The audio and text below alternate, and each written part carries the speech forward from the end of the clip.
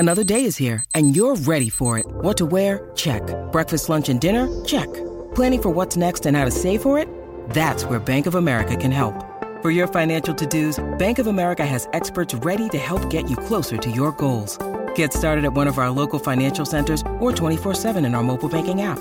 Find a location near you at bankofamerica.com/talktous. What would you like the power to do?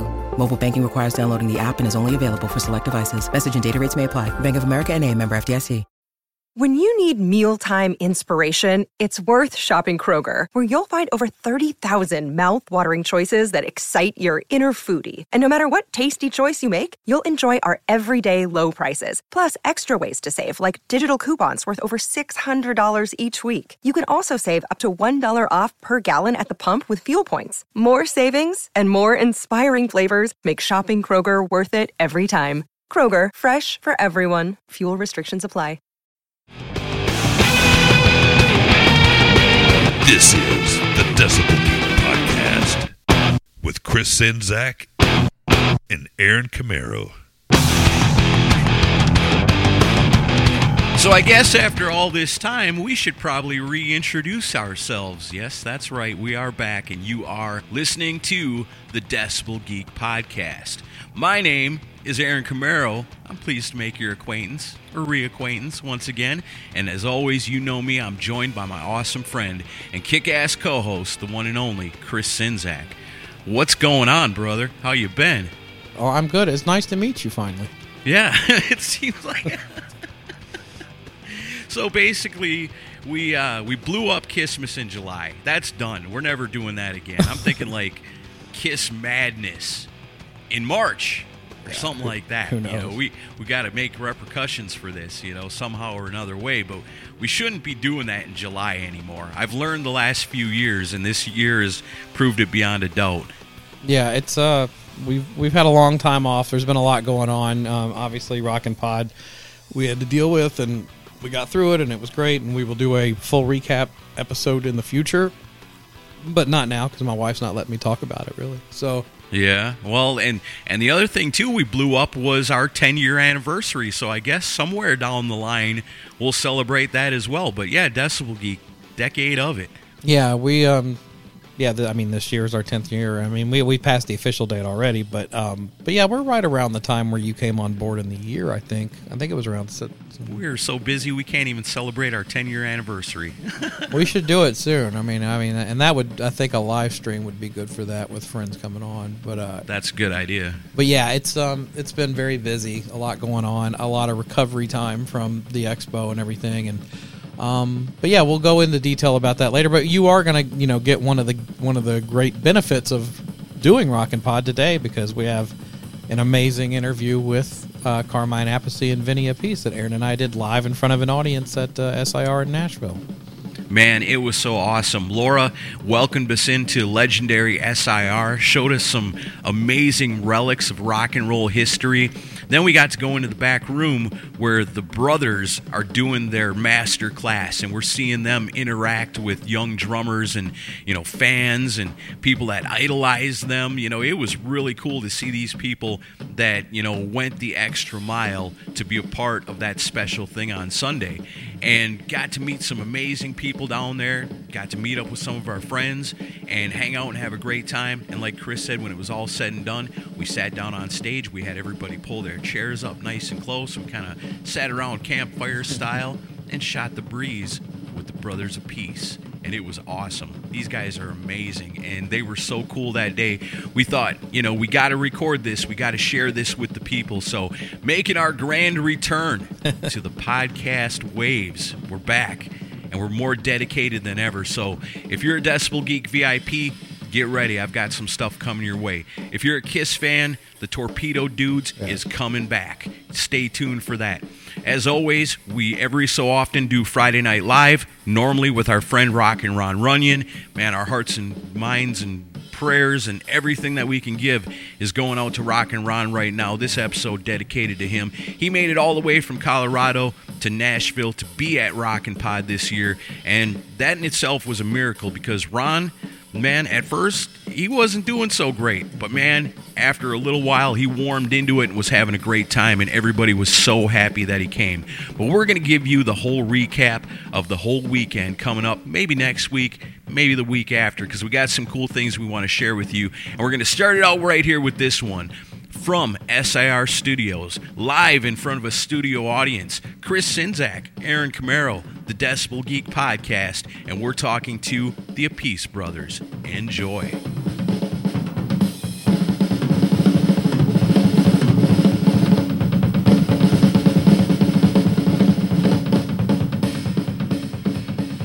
We do it in a clean way.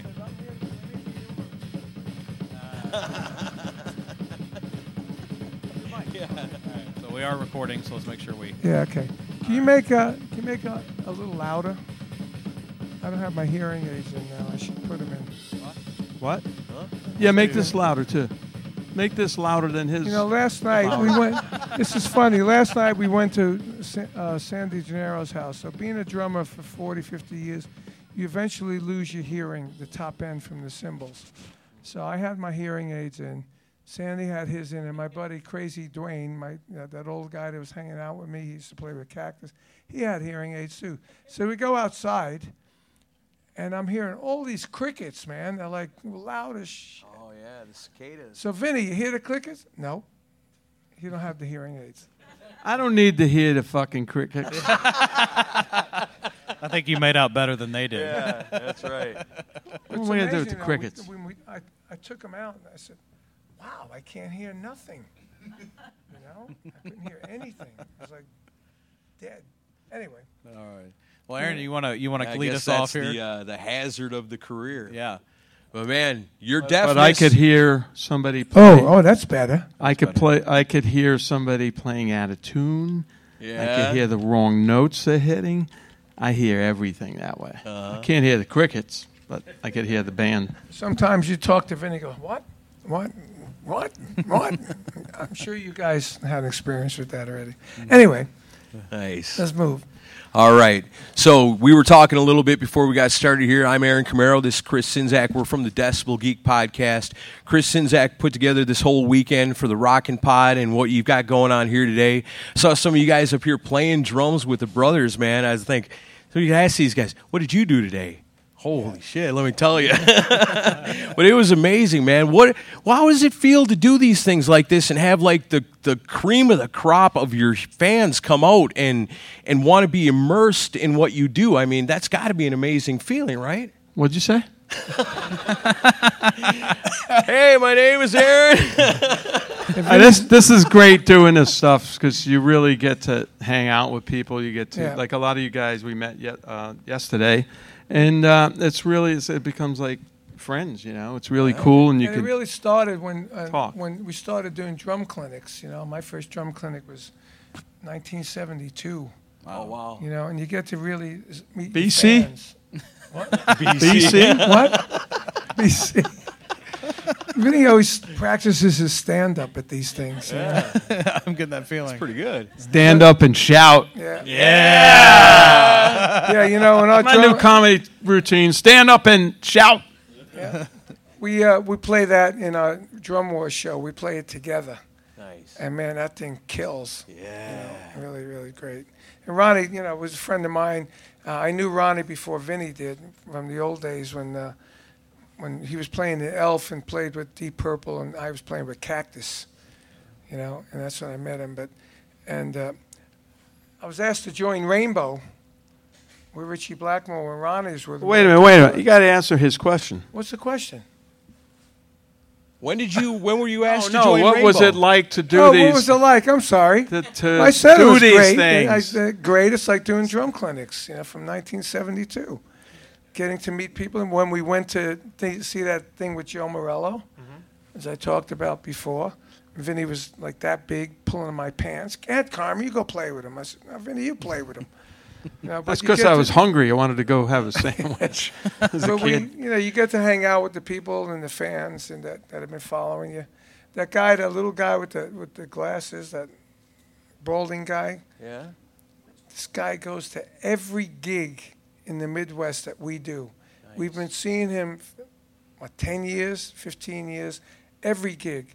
He just went to a bunch of Vinny's gigs. He's going to my gigs. He's telling me, "You're going to be at the Token Lounge." I said, "I am? Are you sure that's not Vinny?" I think it's you. You're playing. I think the it's Token. us too, I but think later. it's you. Yeah. Later. He's not coming to any gigs because Carmine called him bald and he left. He left. Yeah, just now. Well, can we get back to the Deep Purple story? Because I want to hear that now. Rainbow. A Rainbow, I'm sorry. Yeah. Oh, so Richie, I knew Richie from Vanilla Fudge days, and he said he called me, or one of his representatives called me and said, Richie wants you to play with Rainbow. And I said, "Who's in it?" He said, "Ronnie Dio and Bob Daisley and all these good guys." And I said, "Oh man, I'm signed to MCA Records. I'm doing this record called KGB with Mike Bloomfield, And in those days, once you signed to a label, it was a main, like a major label. You can't just leave and go sign with somebody else. It happened to me again when I had King Cobra. John Sykes and David Coverdale asked me to join Whitesnake just before they did that huge record. Wow. Yeah. And I said, I can't do it because I got King Cobra. I got my own snake to deal with. And then I said, why don't you get Ainsley Dunbar or somebody like that? And they got Ainsley, and they sold 27 million albums. Yeah. Wow. Wow. But you never know, The business. Yeah. Can't predict those things. Yeah. I wanted to know, I had to think about this before we got, was there ever a point in time where you both were, your respective bands you were in actually toured together? No, the closest we've been was he was playing with Ozzy in Europe, and I was playing with Dio. Yeah. And we played were the same kind of on building. the same routes. Same but buildings. Different times, Right. 2 days ahead, 3 days ahead. So we started writing on the wall, "Hey, Carmine." Vinny, welcome. And we go to the dressing room. Hilarious. "Hey, there's a message from Yeah. Carmine." Yeah. Then he'd go and see And the in those days, messages. you didn't have cell phones so to say, "Hey, Vinny, check out the I was message." texting in the dressing room. It was just right on the You wall. couldn't do that. Wow. Yeah. That's too funny. But we never played together Never with on the the band. same bill. Gotcha. Oh, man. Only So- time we did that really is at some clinics, and when we started doing the Drum Wars thing, and that's a lot of fun because we do all both of our songs that were hits, and some of them we play together, some of them we play individually, and then we do stuff like we just did with the drums in between it all, and it's really a different kind of show, Yeah.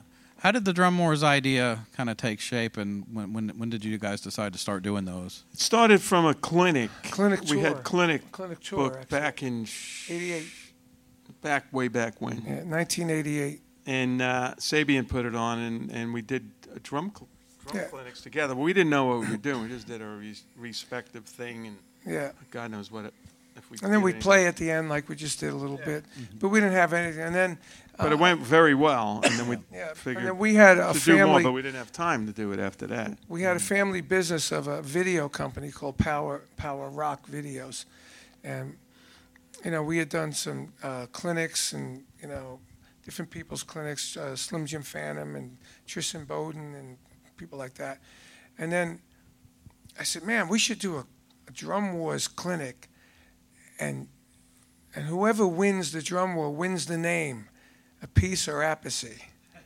Well, I explained to you how that came about before. Yeah, you heard that how that happened. So anyway, so we're doing it, but we really didn't know what the hell we were doing, So we just had a friend of ours came with a video camera and followed us around. We put little skits together, like they put me in a chair with shaving cream on, and Vinny was coming at me with 2 razor blades. I'm going to shave my mustache off, Stupid stuff, And then we went to the Rainbow, and we'd ask them, hey, who do you think is going to win? And some people say, Vinny's going to win, Carmine's going to win.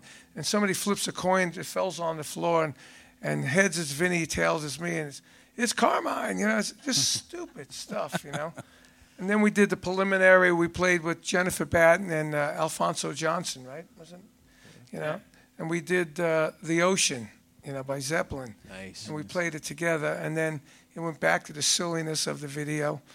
And then after the video, at the end, we had this chick who was on Eyewitness News, Francesca Capucci, her name was. And she was, she had the mic that said Power Rock News on it and all that. And, it was really hilarious. So then at the end, my older brother, Frank, calls in, So we said, oh, here comes Frank on a satellite phone. You could tell it's a regular phone where you push the button in an office, you know. And the then sound effect. And then he says, they're both wrong. It's a peach. So she says, oh, my God. So we've been doing all this for nothing. It's a peach. So that's how we ended it, you know.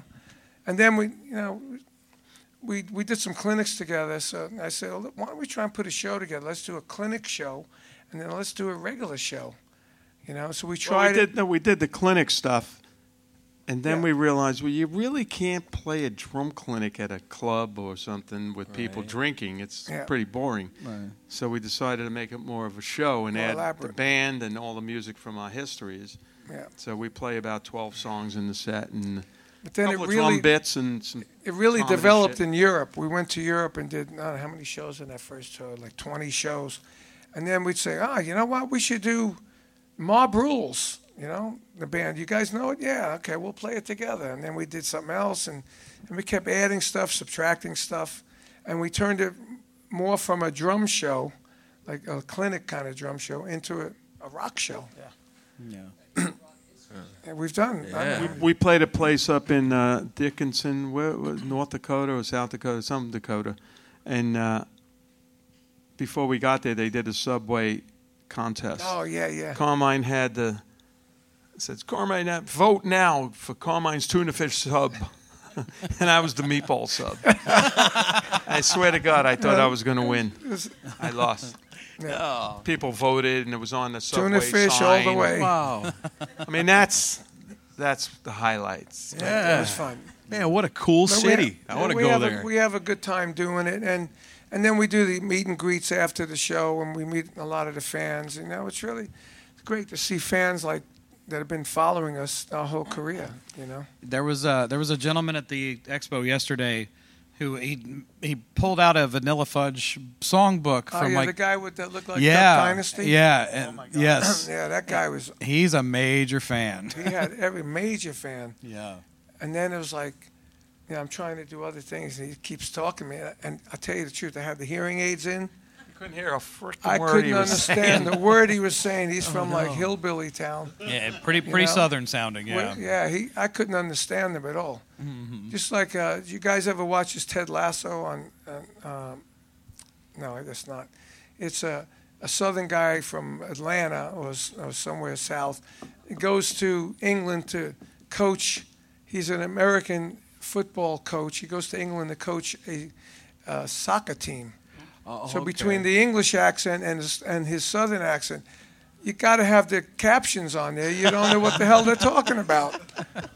Yeah, it was interesting hearing him say Carmine. Oh man, I had to do this yesterday. After a while, I was talking to the guy for a while. I was trying to be nice, you know. Yeah. So after a while, I said, "Oh man, I got to get back to my business." I went, "Excuse me." Fake phone call thing. And I went over to Vinny. I'm talking to Vinny. I said, I have to do this. And then Leanne, your assistant, my what? Your escort. My escort. Said, he's got other things to do now. And he said, okay, Carmine, I'll see you. Well, Carmine, we have a surprise for you. We have him here in the back. Let's bring him out, folks. Come on out. Yes. Accompanied by an angry, balding man. Right. Oh, that was the other guy. Actually, we have him, too. Yes. You guys, both of you, come out. Which guy? Another guy? Carmine, this is your weekend. This is your life. Yeah, what's that guy's name? I can't remember his name. Yeah. Have you seen him before? No, I met him for the first time yesterday. I brought him in, huh? You brought him in. Yeah. It's your fault. One of my he was fans. enthusiastic. Well, with the Drum Wars thing, let me ask you, so since you're working on each other's material with that, what stuff do each of you, what particular songs do each of you respect the most of what each other has done? Mm-hmm. Well, for me, one of my favorite songs, or two, with Dio, was We Rock and Stand Up and Shout. Yeah. I love those. And he played his butt off on that. You know, and when we play together, love ballads. When we do Stand Up and Shout together, you know, Vinny starts, he starts, and then I join him. When the two drums are going, playing that same kind of groove, it's just like a freaking, it's like a locomotive. I really can't think of any. We Rock was my wedding song. Yeah, out. Oh, really? He kicked ass, Blue Murder, and yeah. and then the original Keep Me Hanging On. Yeah, Fantastic. definitely. That was like the one thing I impressed my mother with this weekend, because she came out for a few minutes and she's always like, I've never heard of any of these people you have. And I was like, well, you've heard of Carmine. She's like, I know that name from somewhere. I was like, do you remember the song You Keep Me Hanging On? I love that song. I was like, that was his band. Yeah. So I was like, I finally impressed my go. mother thanks to you. It's taken all these years. My fans span generations. That's right. Yeah. Now it's like, my grandfather loves you guys. Right. Yeah. Right. Cool Hey, chick. and You what's have to really- play these places, and a really nice chick comes Really up and goes, funny. I had my lunch with grandfather loves you guys. I had lunch with Pamela Dubois, right? And did you? Pamela was the wild groupie in the 70s and 60s, and we're talking about. I said, you know, it's really changed. I said I used to go like hang out with my rocker friends and say, hey man, did you have fun last night? Did you meet some hot chick and blah blah blah? And did you smoke some pot? You know? No, man, we took some acid. And, I said, now I talk to my friends. I said, how's it going? Well, I just got my new blood pressure pill. I'm on 2 cholesterol pills. And she goes, look at this. And she pulls out a bag of vitamins. I said, wow, have things changed? Yeah. You know? Little blue vitamins. Hilarious. She was a groupie. Little blue vitamins. Now she takes vitamins. It's too funny. Anyway. I'm hogging the questions. You That's go ahead. awesome. So you guys, I mean, everybody that loves and appreciates these guys, I think over the years with bands, you think everybody, the common thing is, oh, the lead singer is so flashy and the guitar player, look what he can do. But if you really love music, you really love rock music, you understand how important a rhythm section is to a band and how that really makes or breaks a band. It doesn't matter how good the singer and the guitar player is without the backbone. If the almighty power came down to you guys and said you may choose only one bass player to share your rhythm section power with, who would you choose from your careers? What'd you say after if? If you had to choose. Yeah. Hey. I told you were going to get your Hey, balls hearing busted crickets. today, Aaron. Oh, now the crickets are here. What was that thing from yesterday, that line that we had at Sandy's house? That line that Bob Kulick said. What gives you the right to ask him that question? That sounds like a Bob Kulick interview I've had. What's the name of that band? And the big lawyer Blackjack, from New York. Blackjack. And the big lawyer they had a meeting and said, I got Ted... Tom. Let me what's tell a his name? story, Vin. I got Tom his name? Dowd to produce you Dowd. guys. In the band was Michael Bolton, Sandy Gennaro, this guy, Bruce Kulick. Bob Kulick, and Jimmy Haslip, tremendous, really great bass player. And this guy, Steve Weiss, was my lawyer for a while. He represented Vanilla Fudge, Led Zeppelin, Jeff Beck Group, the Rascals, the Yardbirds. You know, it just went on and on. He's a real powerful guy. So he got them a deal on Polydor, you know, and he brought everybody in. You know, he brought everybody in. So they had a meeting, and the lawyer says to everybody, I got Tom Dowd, who's a major producer, to produce you. And, you know, Bob thinks he's a producer. And he goes, what gave you the right to get a producer for us? Right? Wow. So the whole night at Sandy's house. Well, then the next thing was he was out of the band. He's out of the Kicked band. out of the band. But the rest of the night was, he goes, do you want some coffee? Yeah, take sugar. What gives you the right to tell me ask me if I want sugar? It was hilarious.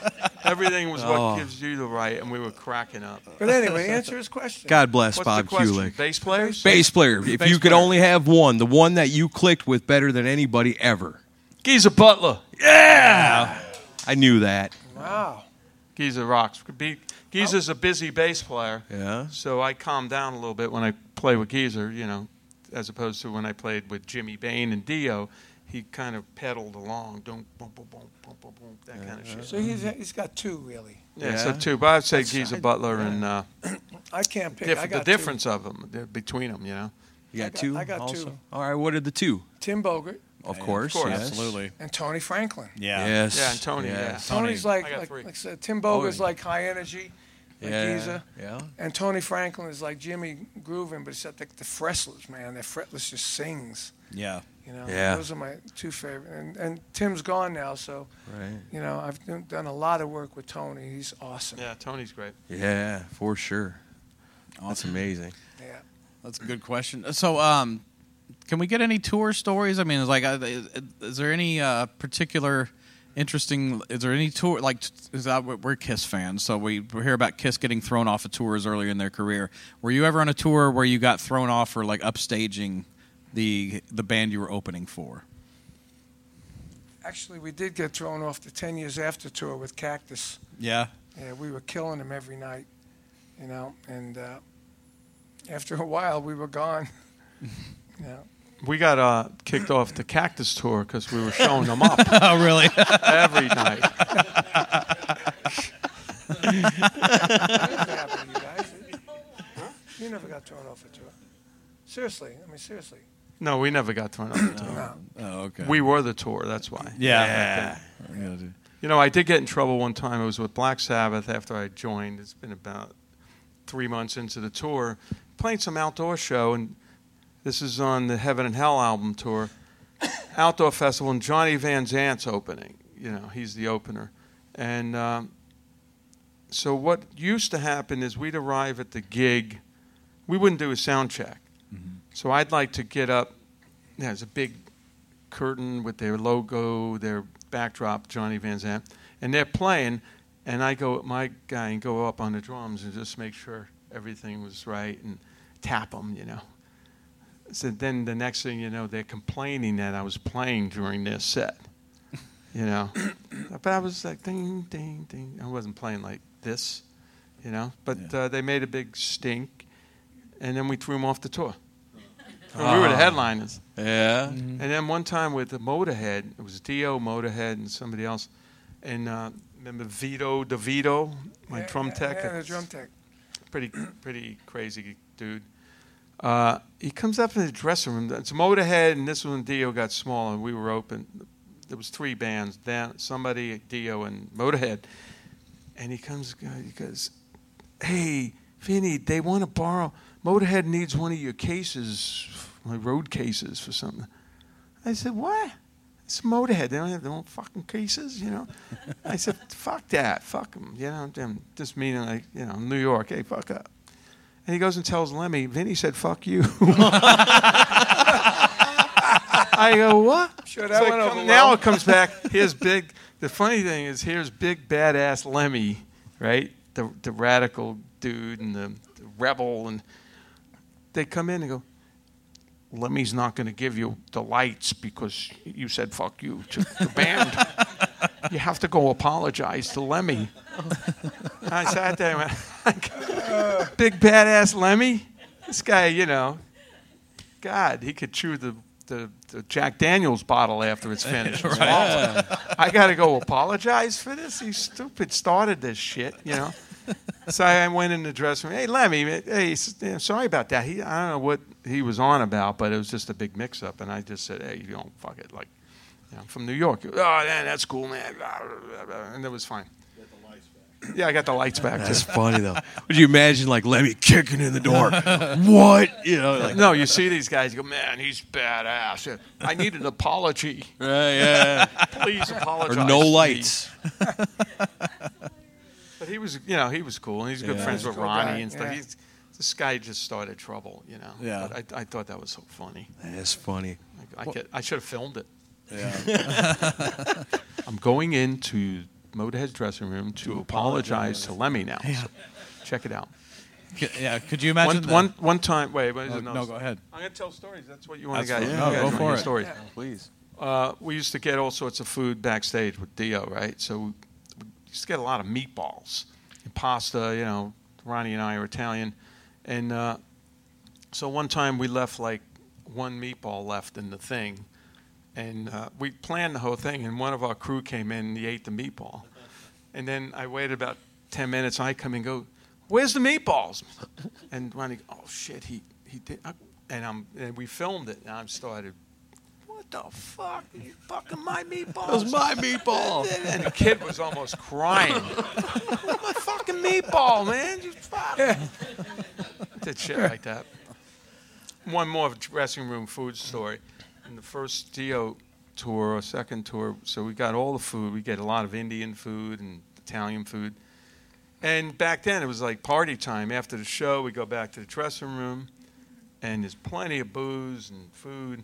And everybody would come in, gas the record company. There'd be 20, 30 people in the dressing room. And then finally, when the night went on, they'd leave. We'd go, man, I'm starving, you know, and everything was gone. I mean, holy shit, there's nothing to eat. I said to Ronnie, I said, dude, let's put price tags on everything and see what happens. So the next night, we put one meatball, $5. Yeah. Curry, $7.50. Beer, $3. Oh, man. Peanuts free. Next day, nobody touched anything. Dressing room was full. That's great. That's and great. nobody ate our food.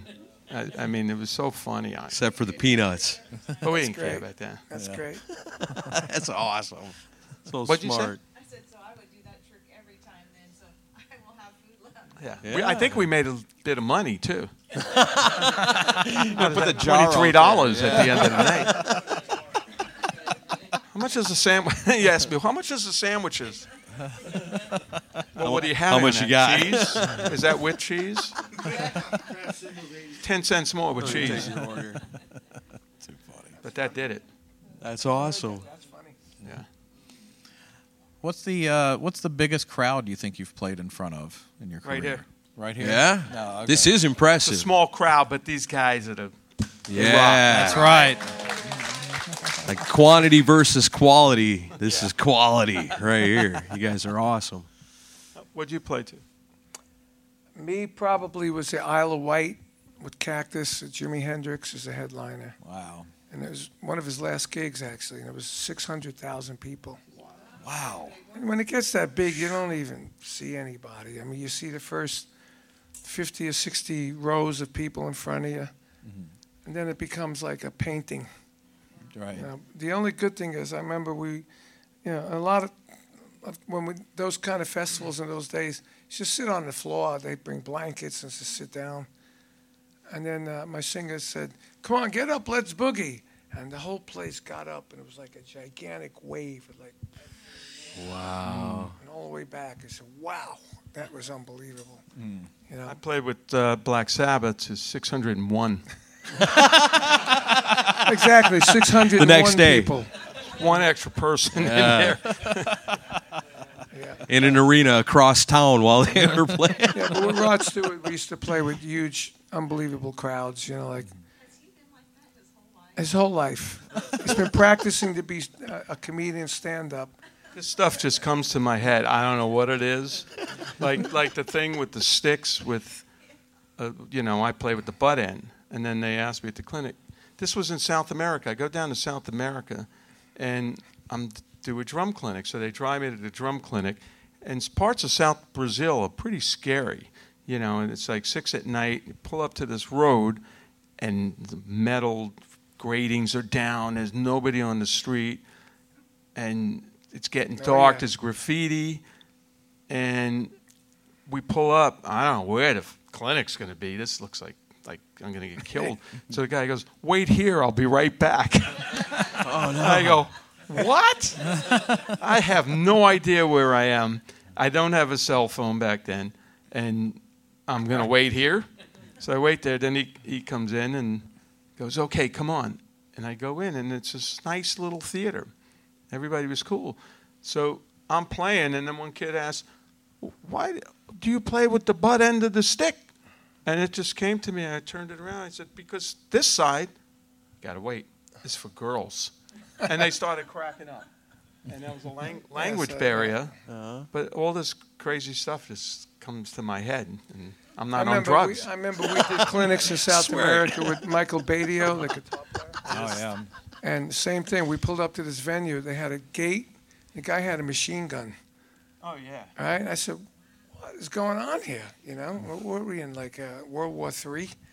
And they said, "Oh, it's dangerous around here." And then, again, you walk in, it's a beautiful theater. I wouldn't think of it. It's Yeah. a deserted street. One time we played. Let me tell a funny story before we go. I'm on a roll. On that same tour, right?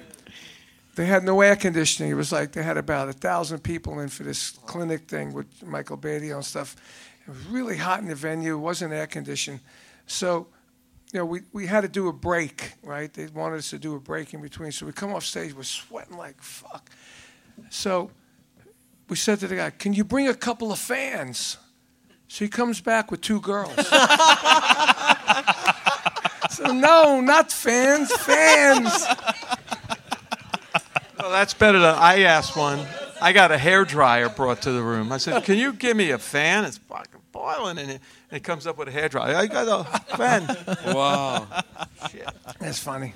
You guys talk about sketchy situations, but over the years, I mean, have you ever been in a situation in your heyday, bigger bands, bigger shows, where you were legitimately terrified for your lives? Like, have you ever been in situations like that? Not me. Imagine. I have. Oh, actually, one time when we played Milwaukee on the Heaven and Hell tour back in 1980 with Sabbath, and we started playing, and 2 or 3 songs in, somebody threw, this is when they allowed people to have glass beer bottles, and they threw a bottle on stage at Geezer Butler in the head, and he started bleeding. And Ronnie got fucking pissed off and stopped the show. You fucking assholes. He starts, we're out of here, man. And we got off the stage, and people started going boo and crazy. Then they started throwing stuff. They were throwing chairs. They broke the whole arena up. Oh, wow. And then we're backstage. They go, we got to get you guys out of here. They're trying to get back here. And it was a little scary, I thought, what, again, they killed the band? Right. But it was scary enough. The cops came, we got to get you guys out of here, but they're blocking the door, they're blocking this. And it was on CNN. It was all over the news. It was like insane. And then finally we got in some sort of vehicles and got out of there. Yeah. We never went back on because everything was destroyed.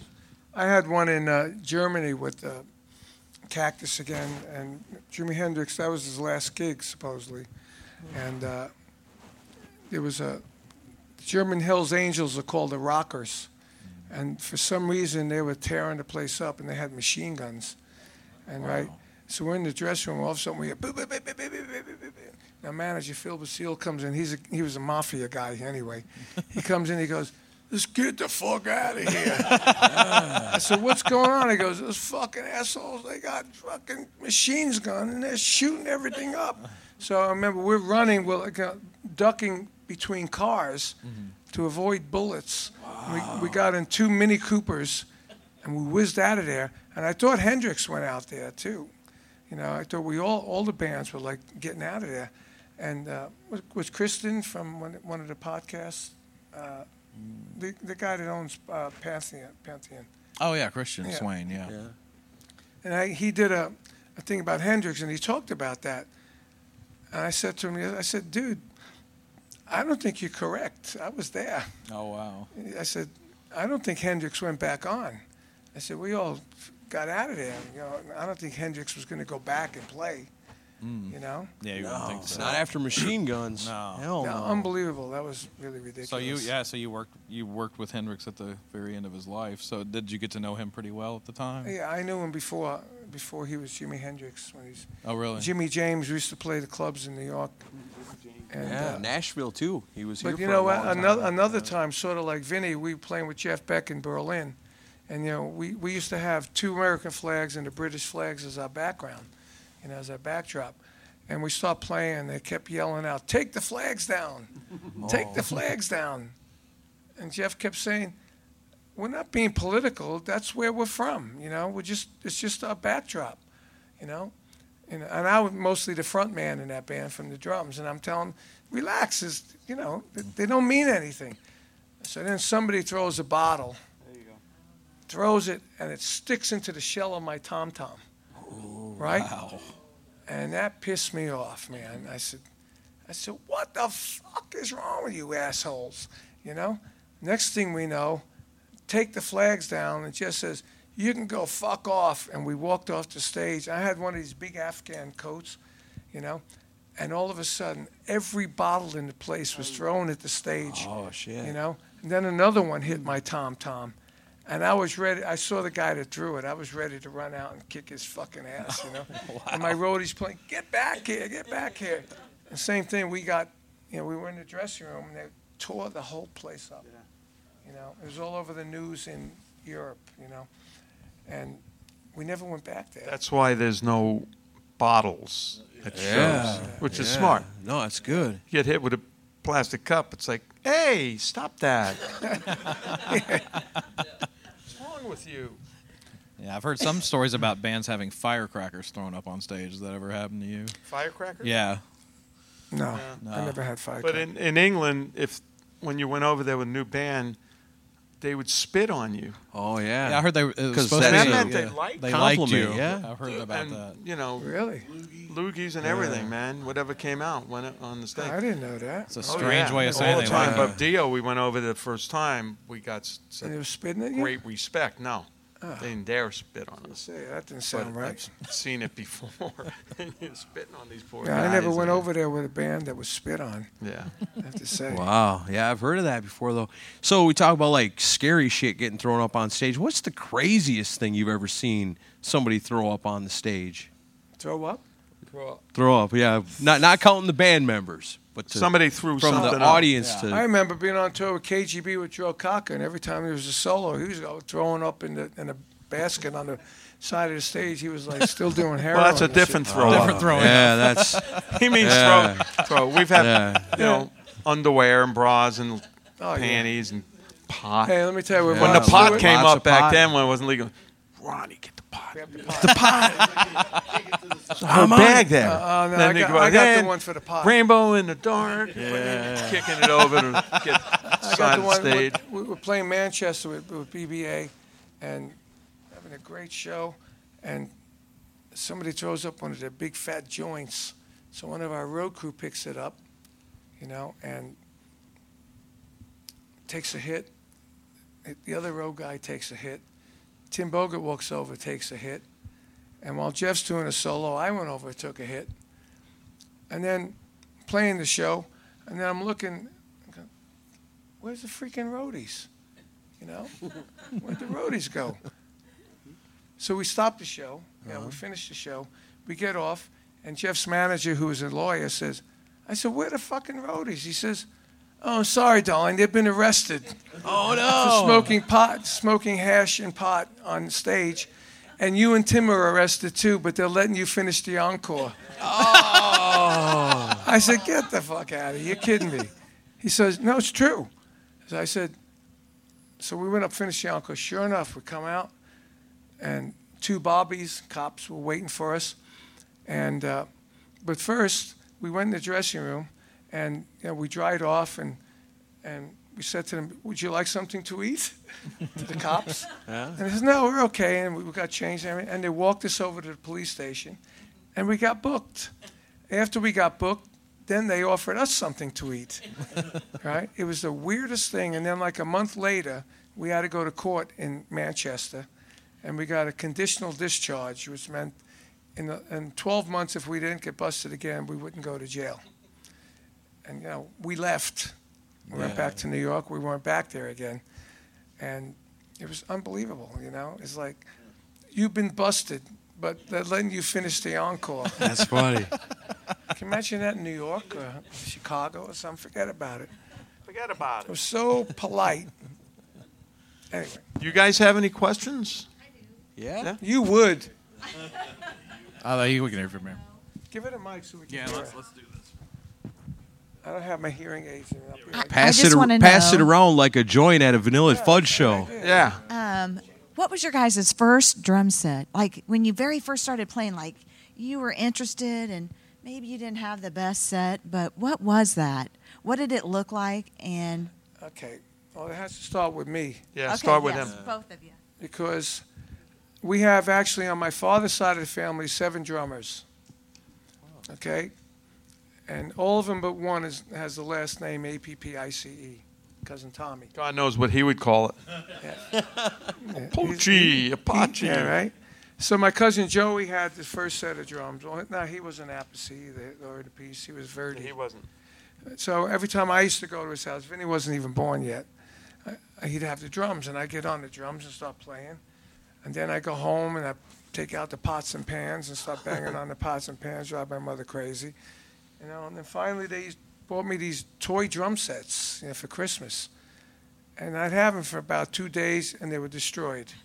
Because in those days, the toy drum sets, they had paper drum heads. It was really bad. And then, it just kept going on for years. So finally, my birthday is in December, and 10 days before Christmas. So at one time, I must have been 11 or 12. My parents said, "How would you like to get a real drum set for your birthday and Christmas?" I said, "Great." So we went to the first Sam Ash store in Brooklyn, and way on top of the shelf was a snare drum, a bass drum, and a cymbal. $55. Right? So we bought it. And I was like, wow. Huh? No brand. It was just brandless. Yeah, it was brandless. It had a cymbal stand that attached to the cymbal with a clip. The cymbal was that big, But to me, it was like great. And my grandfather, we lived in my grandfather's house. He was a shoemaker, so he had downstairs a little shoemaker shop. So I took one of their tables, their classic old, dining room tables, and I put it on bricks or cinder blocks, and I made a little stage. I put the drums on there, and I go down there and I play. And in those days, you didn't have a record player, the portable record player, and I'd listen to something, I'd play it, copy. My first album was Gene Krupa and Buddy Rich, and that's what I listened to, and I was trying to copy. And my grandfather be in there banging the shoes, and I'm trying to play this thing. I said, "Hey, Grandpa, can you play in this tempo?" And he's my nods, and he start cursing at me in Italian, and they go upstairs. And then I continue. And then I got a real drum set, and I started playing. I went to I had a band, and we played a gig, and there was one guy that did a solo that was awesome. So I said, "Man, how did you get so good?" He says, "I studied with this guy, Dick Bennett." I said, "Wow, give me his number." So I got his number, and I went to Dick Bennett, and I was like down here. This guy was up here. And man, I went in 6 months. I just passed this guy. I got so good. And then it was great, and I started playing. And then when he was born, and he's growing up, and so then he's watching me. And I think after a while, I made it. And then I got a cousin Frankie that played, cousin Anthony that played, my cousin Tommy that played, cousin Joey. My son even plays. Remember the time Nick started playing? So who the hell's playing the drums? My son didn't know he can play. Anyway, so he's growing up, and I left the drum set home. And, I used to pull into Brooklyn with my full stage gear on, driving my Pantera, in Brooklyn. It's very rare. I pull in front of the house, park at the Johnny Pump, right? Yeah. And I walk in, and all the neighborhood kids would come in, and Vinny, and, and they'd come on, blah, blah, blah. So then Vinny grabs me by the seat of my pants, says, "Come check this out." So he gets on the drums. I left the drum set at home. My Vanilla Fudge kit, right? It was Gretsch. Gretsch kit. Red Sparkle. Red Sparkle kit. Great kit to have now. And he sits down, and he starts, boom, boom, ba, boom, boom, and he's playing. I said, "Holy shit." I said to my mother, "Who taught him that?" He goes, "He's there every day for hours. He's driving me crazy like you did." And that was it. So what do you think? I said, "Well, he sounds good. What should we do?" I said, "Send him to Dick Bennett, the teacher." So he went to the same teacher. And he got good. By the time he was 12, we were listening to Billy Cobham, exchanging riffs, Thing is, went for lessons for 3 years, right? The kids today don't have the patience for this. No. All on the pad, pretty much. Except for a jazz book we started, Jim Chapman's classic. It's a classic book. And we'd go on the drum just for that. And back on the pad. First 2 years, all pad. Yeah. The kids today, that's so attention spans is big. It's like School of Rock. Can't do it on the School of Rock. You go in, they're smart because they teach the kids a song. Yeah, they teach because the kid doesn't have, they don't know what they're playing. No. They can play. I can play this. They don't know. It's like a lot of master classes and clinics today. You go to a clinic, the guy gets up there and he's like the young kid that played. He just plays the whole time like that. Stops, goes, "Any questions?" "No." And continues to play. "See you, thank you." And you walk out, you don't learn nothing. I mean, we're from the school of if you're going to do a master class, Let's try and teach something, you know? That's what it's about, education. You gotta, keep it going. Play it you know? slow. Yeah. This is 4 notes. Like I did before on my thing, I did 3 notes. Check it out. Boom, boom. And then you build it into this. Holy shit. Only if you make the face. Yeah. And well, let's talk about, I have it. But the first drum set was. Yeah, let's talk about my drum set that I left home. Yeah, right? Gretsch. So I got a Ludwig endorsement, so I got this maple kit that looked like that. Like that. So we had the Red Sparkle kit at home, which I played. You keep hanging on it, right? So Vinny says. Vinny's thinking, if I take the Red Sparkle off, it's going to look just like his drums. Just like that. Oh. Right. So he took the Red Sparkle I started taking the Red Sparkle off, and half the wood came off with it. All the wood. He ruined the whole kit. And that kit would have been worth a lot of money right today. Yeah. And it really pissed me off. But I said, that's all right. I got my new Ludwigs. And then I thought, what am I going to do? This looks like shit. So I went to the fabric store and bought brown of all colors vinyl cloth. And it looked like a tablecloth. But it had a sticky back. Yeah, like and sticky. You stuck it right on there. I put it on there and it had these brown, when I went home, I said, horrible looking drums. What happened here? I'm like, uh-oh. Yep. I didn't know that was going to come off with it. You can't take that stuff off. And then actually, maybe now these days, and this has nothing to do with drumming. But one time I went on the road and I said, "Hey, Vinny, I need someone to watch my cat. Can you stay at my house in Long Island?" Sure. So, nice house. So we went to this house, and I brought a couple of friends, and then a couple of friends met us down there. And I used to smoke a lot of pot. No, I didn't drink really, but I loved pot and smoke hash and shit. And we all did. And some of the guys had some ludes, and so we were partying in the house, but we started to destroy his house. It's like, there was one room he had, which was a hippie music room. It was a room. It was red rug, red walls, red ceiling, with one of those big light globes in the middle, with a red bulb on a dimmer. So when you get it to a certain point, you couldn't tell where anything ended, where the ceiling started or the walls. Two giant. So you smoked some joints in there, and it had one of those furry couch things that were on the floor with 2 giant speakers, like these things on each side. Big speakers. You sit in there stoned and you listen to music. Wow. It was like physical.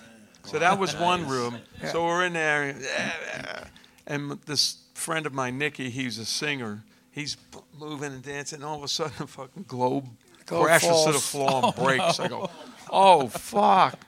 Shit. So, I have a good idea. Let's move the speakers outside on top of the porch. No, that's later. So, so I go, oh, shit, he's going to be pissed. And then I noticed that the 76 gas station had a brick wall with globes every 5 feet. And the lights in. I go, let's go get one of those globes and we'll put it back. We'll make it work. So we only had bicycles. All right, and we stole the globe, and we're riding this big globe on the bicycle back to his house. And we put it on. I don't know what we did, and it looked not so bad, smaller. But it looked fucked. So that was one room. Then it's like the next day, hey, let's go on the roof and take the sun. The sun was the big thing. Yeah, I had a porch, an enclosed porch, right outside the window of that room. So not only did they take sun, they took the speakers out, and they were playing it loud. And I got an old lady, a neighbor. And that's how I found out about it. Well, we put the speakers out there, but then we forgot. And it was nighttime. We're playing the music really loud, and it's going all over the neighborhood. And then all of a sudden, I came home. The door knocks. Who's at the police? Oh, shit. Goes, yes. And I explained, well, Carmine's brother. And as soon as I mentioned his manager, Philly Basile, who's mafioso. Mafia guy. Okay. Okay, we're just good. keep it down. And they left. Wow. So that, and then one day I look out the window, and the friend of mine's vacuuming the lawn. He's just stoned out of his mind. And so we kind of screwed up his house. Yeah. And I said, then I came home. I forgot what I did. we better wax the tile floor. So I don't know how much wax you used back then. So I got the can of wax, go dong, dong, dong, dong, dong, dong. Is that enough? It's like the Three Stooges. Yeah, a little more. And wax. And it was a the wax was about that thick. black tile floor. Wow. Screwed it all up. Wow. Yeah, that's crazy. But did they? Speaking of Yeah. Phil Basile, the mafia guy, you guys all saw Goodfellas, right? Mm-hmm. Well, Henry Hill, that guy, it was about, he was Philly's buddy. He used to come to our house. Wow. He'd pull up in his Eldorado and say, "Hey, come on, I got this stuff. It just fell off a truck." He opened his trunk and you got Revox tape machines and fur coats and little TVs. Hey, man, how much are those Revox? They were $700 in the store. How much are those? He goes, $100 each. I said, give me two. I said, is there any warranty, a guarantee? He goes, yeah, I guarantee. If you break it, I'll give you another one. And then that movie came out, and the other guy, Paulie, the Godfather, we met him too. In Philly, we say, if Paulie invites you to his house, you better go. It's disrespectful not to go, because there were times when the mafia tried to get involved in Vanilla Fudge and Jimi Hendrix and all the bands, and Philly sat down with Paulie with the other families and worked out a percentage.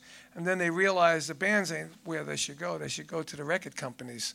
So they infiltrated the record companies instead. So we owed Paulie a favor. So we had to play in his club in Brooklyn, where we normally got 10 or 15 grand that night. We packed the place and played for nothing, And Philly would say, if Paulie invites you to the house, you better go. So one day, me and Vinny Fudge, I had an XKE at the time, and I was driving, and Paulie pulls up in his big Cadillac. Hey, come on, Vinny, come on over to the house. Oh, great. Last place we want to go to Paulie's house, right? Be all luck what gets raided and we get arrested, So we go to Paulie's house, walk in the driveway, he's got guys outside the house with machine guns, one on each side. So I said to Vinny, let's have a drink and get the fuck out of here. So we had a drink, paid our respect. Hey, Paulie, we got to go. We're going to go record. Okay, see you guys. Whew. What experience. And then when that movie came out, I said, wow. Anyway, so. Those were the days. Yeah, sounds like it. Does anybody else have a question for these guys? Yeah, what happened? We have one question. Any more questions? Hey, it's only 2:00, so we're good. I think that's off, actually. Details from the Aussie tour. The Aussie tour is nothing but bad stories about Sharon. Oh, I'm so shocked. Tell them about the White Castle Aussie story. I'll tell you about the White Castle. So we played at Nassau Coliseum, and it's my home turf. I lived in New York, and I was living in L.A. at the time, but I had lived in New York, so I knew everything about Long Island. We played Nassau Coliseum, which is in Long Island, and we had a great gig, and it was wonderful. And then me and Ozzy took a limo back to Manhattan. Ozzy goes, "Oh, man, I'm bloody hungry, mate." I said, "Oh." He says, "Anywhere to eat?" It's like 1:00 in the morning. I said, "Mom, I don't know." I said, "Oh, wait a minute. We're going to Queens Boulevard." I said, "Ozzy, did you ever have a White Castle?" He goes, "No, what's a White Castle?" He goes, "Oh, it's a little hamburger." He goes, "Oh, no, I love hamburgers." I said, "Okay." So at the time, I had really black and wild purple hair. At times I walk into the hotel and they think I was Ozzy Osbourne because my hair was so crazy, So we pull up in a limo to White Castle. I get out. It's in wintertime. I got a black fur coat on with black and purple hair. Ozzy's got a mink coat on with his blonde streaked hair. We still have our eye makeup on from the show. And we walk into White Castle, and we order, I don't know what we ordered. So I said, I think we better get it to go. There was all these not very nice looking people in there. So we got it to go. We get in the limo, and we drive back to Manhattan, and we're eating the White Castles and fries and soda in the car. So we had a day off, and then we played Madison Square Garden. So we go get a sound check, then come back, went to the hotel, come back for the gig, and I go backstage, and the whole backstage is catered with White Castle. He loved it so much that he changed what we ate that night. Everybody ate White Castles. Right? Thousands of. Oh man, unbelievable! Wow. You know, it's awesome. That's awesome. Another quick story of Ozzy is that after I got fired, and I was suing Sharon, you know, I put King Cobra together, you know, and we were at Mates. Mates is a place where everybody rehearsed. You know, Dio rehearsed there, King Cobra, and Ozzy was rehearsing there, looking for new drummers. He already been through one drummer after me, Tommy Aldridge, and then he fired Tommy, and they were looking for somebody else. So I had this huge deal with Capitol Records for King Cobra, you know, record deal, publishing deal, merchandise deal. I had, you know, a lot of money to spend. So I bought a truck, I bought a mobile home, a motorhome, and I bought a van. I bought my father's van, actually, from my father. And I wanted to paint it all white, you know, so everybody looks uniform. So I'm in the Mates parking lot because we're rehearsing there, and I had 5 roadies, and they were painting. One of them was an auto painter, so we were painting the motorhome. I keep getting mixed up. The motorhome white. So I'm up there, I'm a little ladder, and I'm putting up the paper on the windows so the windows wouldn't get sprayed. So Ozzy's rehearsing, you know, audition. He comes over, "Hey, Carm, how are you?" I says, "I know you're having problems with my missus, but I hope we can be friends." I said, "Hey, Oz, I know it's not you. We're good." She goes, "What are you doing?" I said, "I'm putting this up so I can paint it. My roadie's going to paint it." He goes, "You need any help?" I go, "Sure." So I put Ozzy up on this little step ladder. I shouldn't have done it because he, you know, I don't know what condition he was in. And I'm on one side, he's on the side of his double window, and we're putting this thing up. He said, "So what's this for?" I said, "This is instead of renting a bus, I bought this motorhome. You know, this way I always have it, and I don't have to worry about renting a bus." He said, "Oh, it was my new band, King Cobra." I said, "We're about to go in and run through the set. You want to hear some of it?" He goes, "Sure." So we went in, and one of the first times we ran in the whole set, we had a stage set and everything. Walk in, and Ozzy was our only audience. Wow. Right? And you know, we ran through about 3 or 4 songs. And he's waving, "I gotta leave." I said, "Okay." So he comes over and goes, "I like the band." I said, "I like the band." That's funny though. Yeah. Yeah. That's awesome. Anyway. Cool. Any other questions for you? Bonham? Bonham? I mean, we took Led Zeppelin on the first tour. Nobody knew who Bonham was. You know, it's hard to believe. He was like unknown. They didn't know who Zeppelin was. Yeah, they didn't know who Zeppelin was. Didn't they boo them when they? Yeah, on the first show they booed him off because they weren't to be on. It was a show with Vanilla Fudge and Spirit. It was in Denver, 8,000 people sold out, and my agent said to the promoter, "Come on, Barry Fay was the promoter.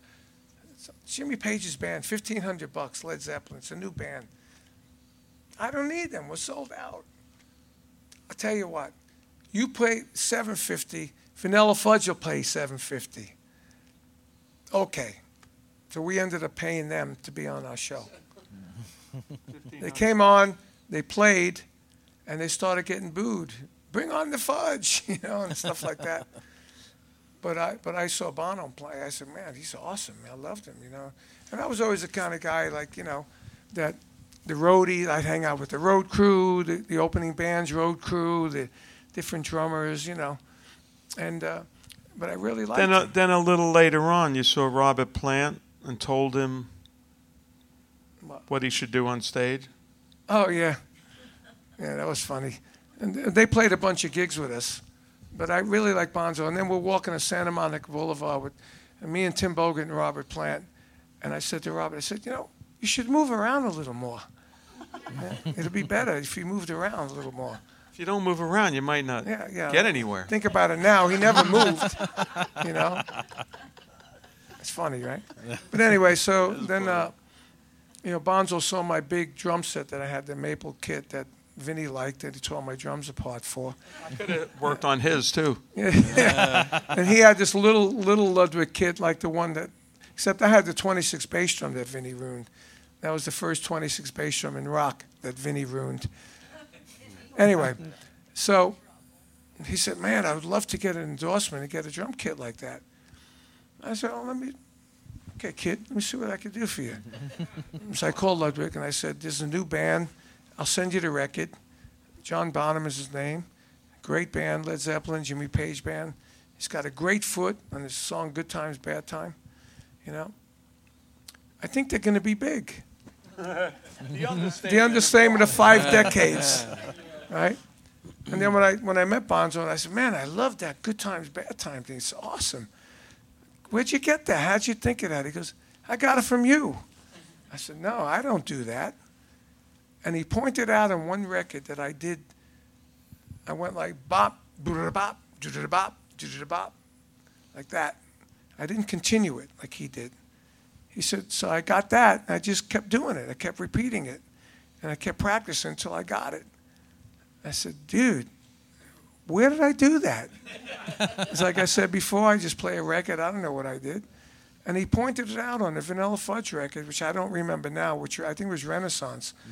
He pointed it out exactly on the song, you know, because we had record players that we took on the road. And he played it for me. He said, right there. I said, wow, I didn't even know that, you know. And then he came out, and next tour, they got so big so fast, he had the same drum set as me. And then we were alternating bill. That means some gigs I would open with the Fudge, some gigs he would open with Zeppelin. So I always thought how funny it looked for the audience. No matter who opened up, let's say Fudge opened up, I'm playing my drums, they take my drums off, and then they bring his drums on. It's the same drum set.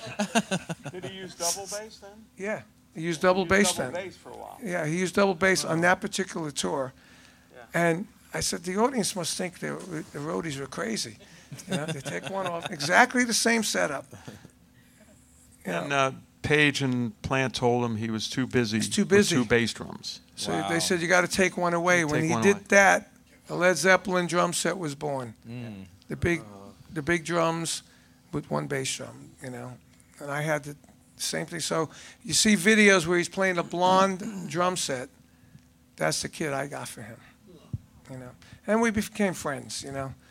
And I think I told the story with the then he wanted me to recover his old kit. I said, well, you ship it to Brooklyn. I'll take good care of it. It's funny. One other quick thing with them. We were doing on that tour when he had the same drum set.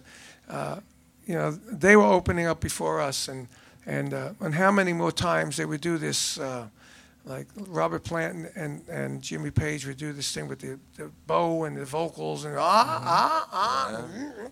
like for 10 minutes, you know. So Bonzo and John Paul Jones would come off the stage. So Bonzo comes up to me and goes, hey, you want to have some fun? I go, what? He goes, instead of us going up, why don't you and Tim go up? You know the arrangement. I go, yeah, we know the arrangement. We've seen it enough. He says, all right, so you go up, and we'll see if they even know the difference. You know? Okay.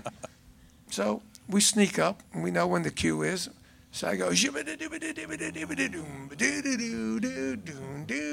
so Robert starts singing, and he looks over, he goes over the Page and elbows him, and he goes, look he looks at him, there's me and Tim playing the song, and the audience loved it. So then we went on, and when we played Shotgun, they all came on and jammed with us. Oh, that's Bonzo cool. was playing the floor tom-tom next to me. You know, Mark Stein had Jimmy Page playing the organ with him. Jimmy Page had his amp on the stage, so he just plugged into his amp, and it was great, you know. And Robert Plant sang with Mark, you know, and Vinny, whoever sang the song, Timmy. That's really no, it was cool. Timmy sang the song, so Robert was over singing with Timmy. Do you have a question? It's great times. When you was in Axis, did you go straight to Dio after Axis? Axis? Yeah. No, I played with Rick Derringer, and then first I played with John Lennon when I was really young. Did some stuff with John Lennon. Tell him that story. Yeah. Okay. The way I hooked up with John Lennon is a friend of ours was Jimmy Iovine, who produced Lennon and continue the story with Beats Audio and Interscope Records. He was a good friend from Brooklyn, and he heard the band. The guitar player was friends with him, so he took us into Record Plant Studios. It was a 9-piece band with 4 horn players. he took us to a record plant. We did some demos. And they liked us so much, the owner of the plant signed us to a management deal, gave us to a room on the 10th floor to rehearse. Big room in Manhattan for free. So we had access to it all the time. And so we're up there rehearsing and stuff, and Jimmy was producing John. And the phone rings one night. Hello? Jimmy goes, can you guys come down and do hand claps for this session? Yeah, sure. So we all go down, 9 of us. We walk in the studio. It's John Lennon. I'm like, fuck. Wow. Shit. Boom. I'm 16. So I go, holy shit. We put the headphones on. Now he's talking to you. Oh, nice. Telling you what he's looking for on the song. And I'm going, oh my God. I'm definitely not going to school tomorrow. This is too big. So we did hand claps on the song, Whatever Gets You Through the Night. That's me and my band on that song. Wow. And then, so we freaked out. You know, we finished. We went and said hi, you know, bump, bump, bump. We didn't get fanboyish with them. And then we left. You know, we went back up to the room. We were freaking out. And next day, I think I didn't go to school. I skipped a day. Yeah. I blame it on Carmine. Tell my mother. Carmine said I could skip a day. So... Then we're playing, in a day or two later, we're playing in the room, and John walks in. He sits down on the steps and watches us rehearse and play. And he really liked us. And I go, holy shit. You know, cramps, you know, when he walked in. You're like, I can't play anymore. Wow. And then we got to start hanging out with him, because we never did the fanboy thing. So there was a pool table in the next room. We played pool with him. He felt safe. That's why he kept coming back. Yeah. And he really liked the band. So I'm sitting there. I smoked joints with him. He wanted Coke, but I didn't do Coke. I said, I got this great pot, you know, and roll a joint. I'd smoke with him. And so we're talking about Italian food. So I tell him my family, you know, my grandparents are from Italy. My mother makes the lasagna. Grandma's upstairs making the meatballs. And I said, I'll have my mother make you some, right? And a couple days later, I bring in a tray of lasagna. And I see John. I go, this is for you. This is from my mother. And he takes it. Thank you. Oh, it was great. Blah, blah, blah. And he went away. And then that was that. And then the story continues. So I'm playing with Rod Stewart 5 nights at the Garden. And the last night we had a party. The last day, John Lennon and I don't know who he was with, his wife at the time, May Pang, come to the party we had wherever we had it, and my mother and father came to see me with Rod. So my mother and father came to the party with me.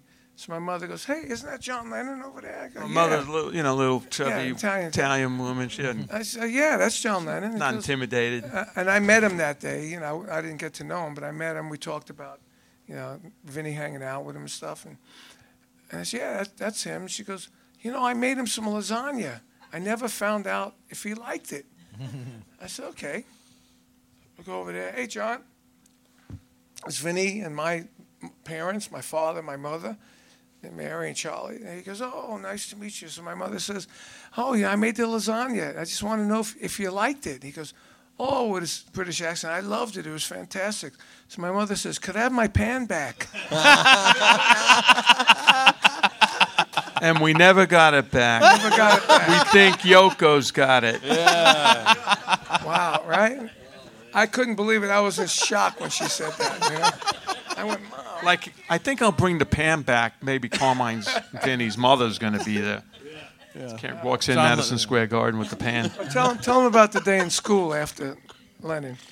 School? When you went to school. So then we started working with him. Yeah, he asked us to do 3 videos that's on his DVDs with my band, Min Knows. And then he produced the owner of the record plant's wife, 8 songs. So as a producer, I put the headphones on, told us what we do. He rewrote some of the lyrics for my band. And so we got to know him really well. Eventually, we did this show in New York City, and it was at the New York Hilton. It was a tribute to Sir Lou Grade. That was a guy in England that was a big entertainment dude, and John didn't like him. He thought he was two-faced. So John said, "Look, I want you guys to do the show with me, and then, but I want you. we're going to make masks of your face and put them on the back of your head with no hair. And you're going to wear black drum suits. He's going to wear red. Two-faced. So next day, whenever the day was, we get in the van with John and go get the faces made.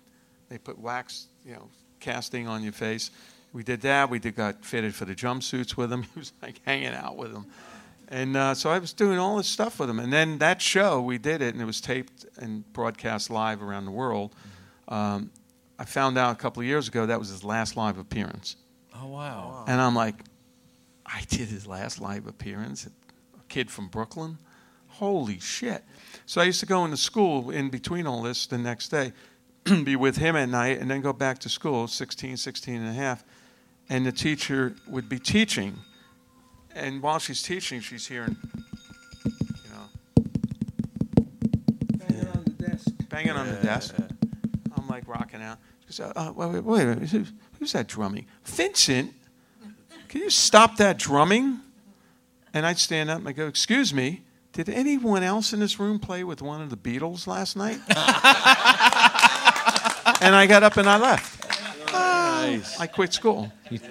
You dropped Somebody's the mic. going to be saying that about you guys tomorrow morning at school. When he said a kid from Brooklyn, I gotta tell you a really wild story too. This has nothing to do with John Lennon, but when we played with Rod Stewart in L.A., Rod Stewart always had. We played 6 nights at the Farm. There was everybody: Tony Curtis and this one, Fred Astaire, Gregory Peck, all these legendary actors, and Kiss, and Phil Collins. Everybody came to see us. So one day we're there. And I see Gregory Peck and Fred Astaire there. I said, wow, that's unbelievable, So anyway, we finished the thing. Then Rod gets married to Alana, right? And I went to the wedding party. So pull up. I figured I'm going to, like I pulled up in the Pantera in Brooklyn, I'm going to pull up in my Jag to this wedding party because it's at Alan, the producer of Grease, whatever his name is. A big mansion in Beverly Hills. I pulled up in my Jag. I get out, and I'm talking to people. I see this guy walking towards me. He's a big guy. He comes over, and it's fucking Gregory Peck. He comes over and he puts out his hand. He goes, "Hi, I'm Gregory." I say, "I know who you are." I said, "My mother would die if she was here." So he goes, "Yeah, I'm Gregory Peck. And I was at your show at the Forum. I just want to tell you, I'm sitting with Fred Astaire, and when you did your drum solo, Fred Astaire turned to me and said, 'This is the greatest drum solo since Gene Krupa.'" Nice. And I said, wow. "Fred Astaire said that about me?" He says, "He's a drummer." I said, "I didn't know that." And I'm thinking, fucking Gregory Peck is telling you this shit. So I was like, whoa. So then he said, "Oh, man, he's a drummer. But he doesn't know how to play this rock stuff you do." I said, "Wait, I got a book. It's called Realistic Rock. It'll teach him how to play rock." He says, "Oh, that's great. Why don't you drop it off at my house, Gregory, who lived next door to Rod?"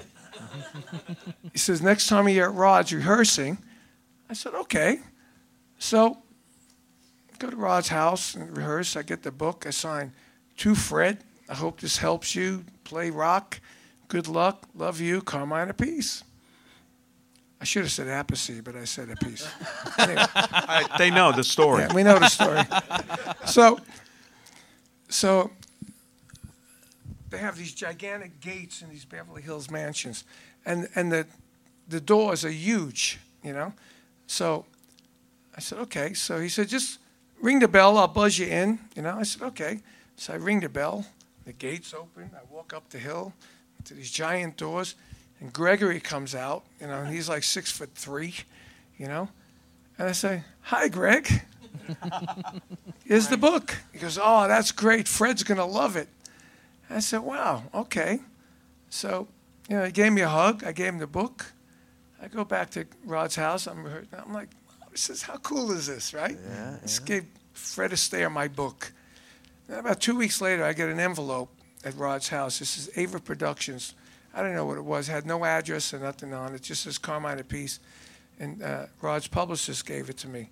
So I ripped the envelope up. It's a fucking letter from Fred Astaire. He says, Dear Carmine Appice, thank you for the book with the great message. I've enjoyed your work many times. Love, Fred Astaire. Wow.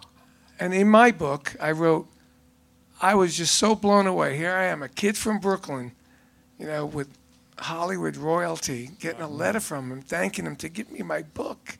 I was like, whoa, I made it now. Yeah. That's a great story. Yeah. It's cool to hear that even guys like you have had times in your lives where even you've been starstruck. I mean, everybody does it to you, but it's cool to see that you guys have experienced it too. It's just like the time me and Vinny smoked a joint with Buddy Rich. Oh, nice. Oh, wow. Nice. That was funny, right? Yeah. Should we tell that story? Yeah. Yeah, that's funny. But it started with me. My manager Buddy Rich was playing to start with.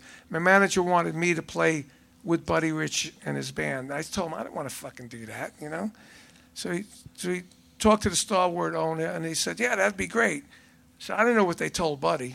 But anyway, it fell apart. So we said, let's go see Buddy Rich at the Starward. So we go see Buddy Rich. That's a club in a club in Hollywood. L.A. Yeah. So we're in the VIP area. So Buddy's daughter comes out, Kathy, so I knew. She says, oh, Carmine, you came? And I said, yeah, I came. Why? He goes, man, my father's pissed at you. I said, why? He says, well, because you challenged him to a drum battle. I said, I didn't freaking challenge him to a drum battle. Who would do that? Yeah. Exactly, right? Oh, thank you. Did anyone ever hear the Buddy Rich bus tapes? You ever hear the bus tapes? Yeah. So it's ridiculous. I said, I'm not going to challenge your father to a drum battle. He's like my idol, So she goes, well, come on in and talk to him. I said, no freaking way, not if he's pissed off at me. I heard the bus tapes, right? So she goes, come on. I said, Vinny, you come with me. Again. Right? So we both go in, and she said, hey, buddy, this is Carmine. He was going to play with you. Oh, you mean like that other asshole Ginger Baker challenging me to a drum battle? I said, look, buddy, it's not like that. And I explained to him what happened. He goes, that's it? I go, yeah, that's it. And he goes, you smoke? I said, no, I don't smoke. You smoke? I said, no, I don't smoke. He said, but do you smoke? I said, what do you mean, pot? He goes, yeah. I said, yeah, I smoke pot. And he said, Vinny, yeah, I smoke pot. So he reaches in his pocket. I'll never forget, it was a big joint one wrapped in chocolate papers. He puts it in his mouth, lights it, takes a hit, hands it to me. I take a hit. I go, I fucking don't believe this. I'm smoking a joint with Buddy Rich. Give it to Vinny. Vinny's thinking the same thing. Right? And then we get smashed. We're fucking zonked. Buddy goes on, just plays his ass off. Flawless. Unbelievable. And we're both sitting there looking at each other. How the fuck is he doing that? Wow. It's unbelievable. Yeah, we got to wind this up? Or? Yeah. I think That's a great story. That's a good way to go out, I think. Late, it's 2:30. This has been no, it's actually 4:30. Why don't you guys get a new clock? Yeah, I don't know what's up with the clock. He's going to fix it. But turn it upside down. It'll be closer. Well, I can't thank you guys enough for being a part of this, and thank you guys for coming out for this. Thank you guys. Great stories. Thank you so much. We enjoyed doing this, telling the story. We got tons of stories. Yeah. I mean, that's not even the whole. We barely scratched. Yeah, if you want to hear any more of my stories, I have a book called Stick It, My Life of Sex, Drums, and Rock and Roll. And you can get it on Amazon. You can get autographed copies on my website. Vinny don't have a book yet. I'm going to have a book soon, but it's going to be like, and in the 80s, the next page is blank because I forgot. And then a couple of pages, then there'll be a meatball stain. I'm going to put gravy stains on. Continue it. Right. And he's not It's hard to remember all this stuff. Right. All right. Well, thanks, everybody. Thanks again. Awesome. Thank you Thank guys. you guys. Right.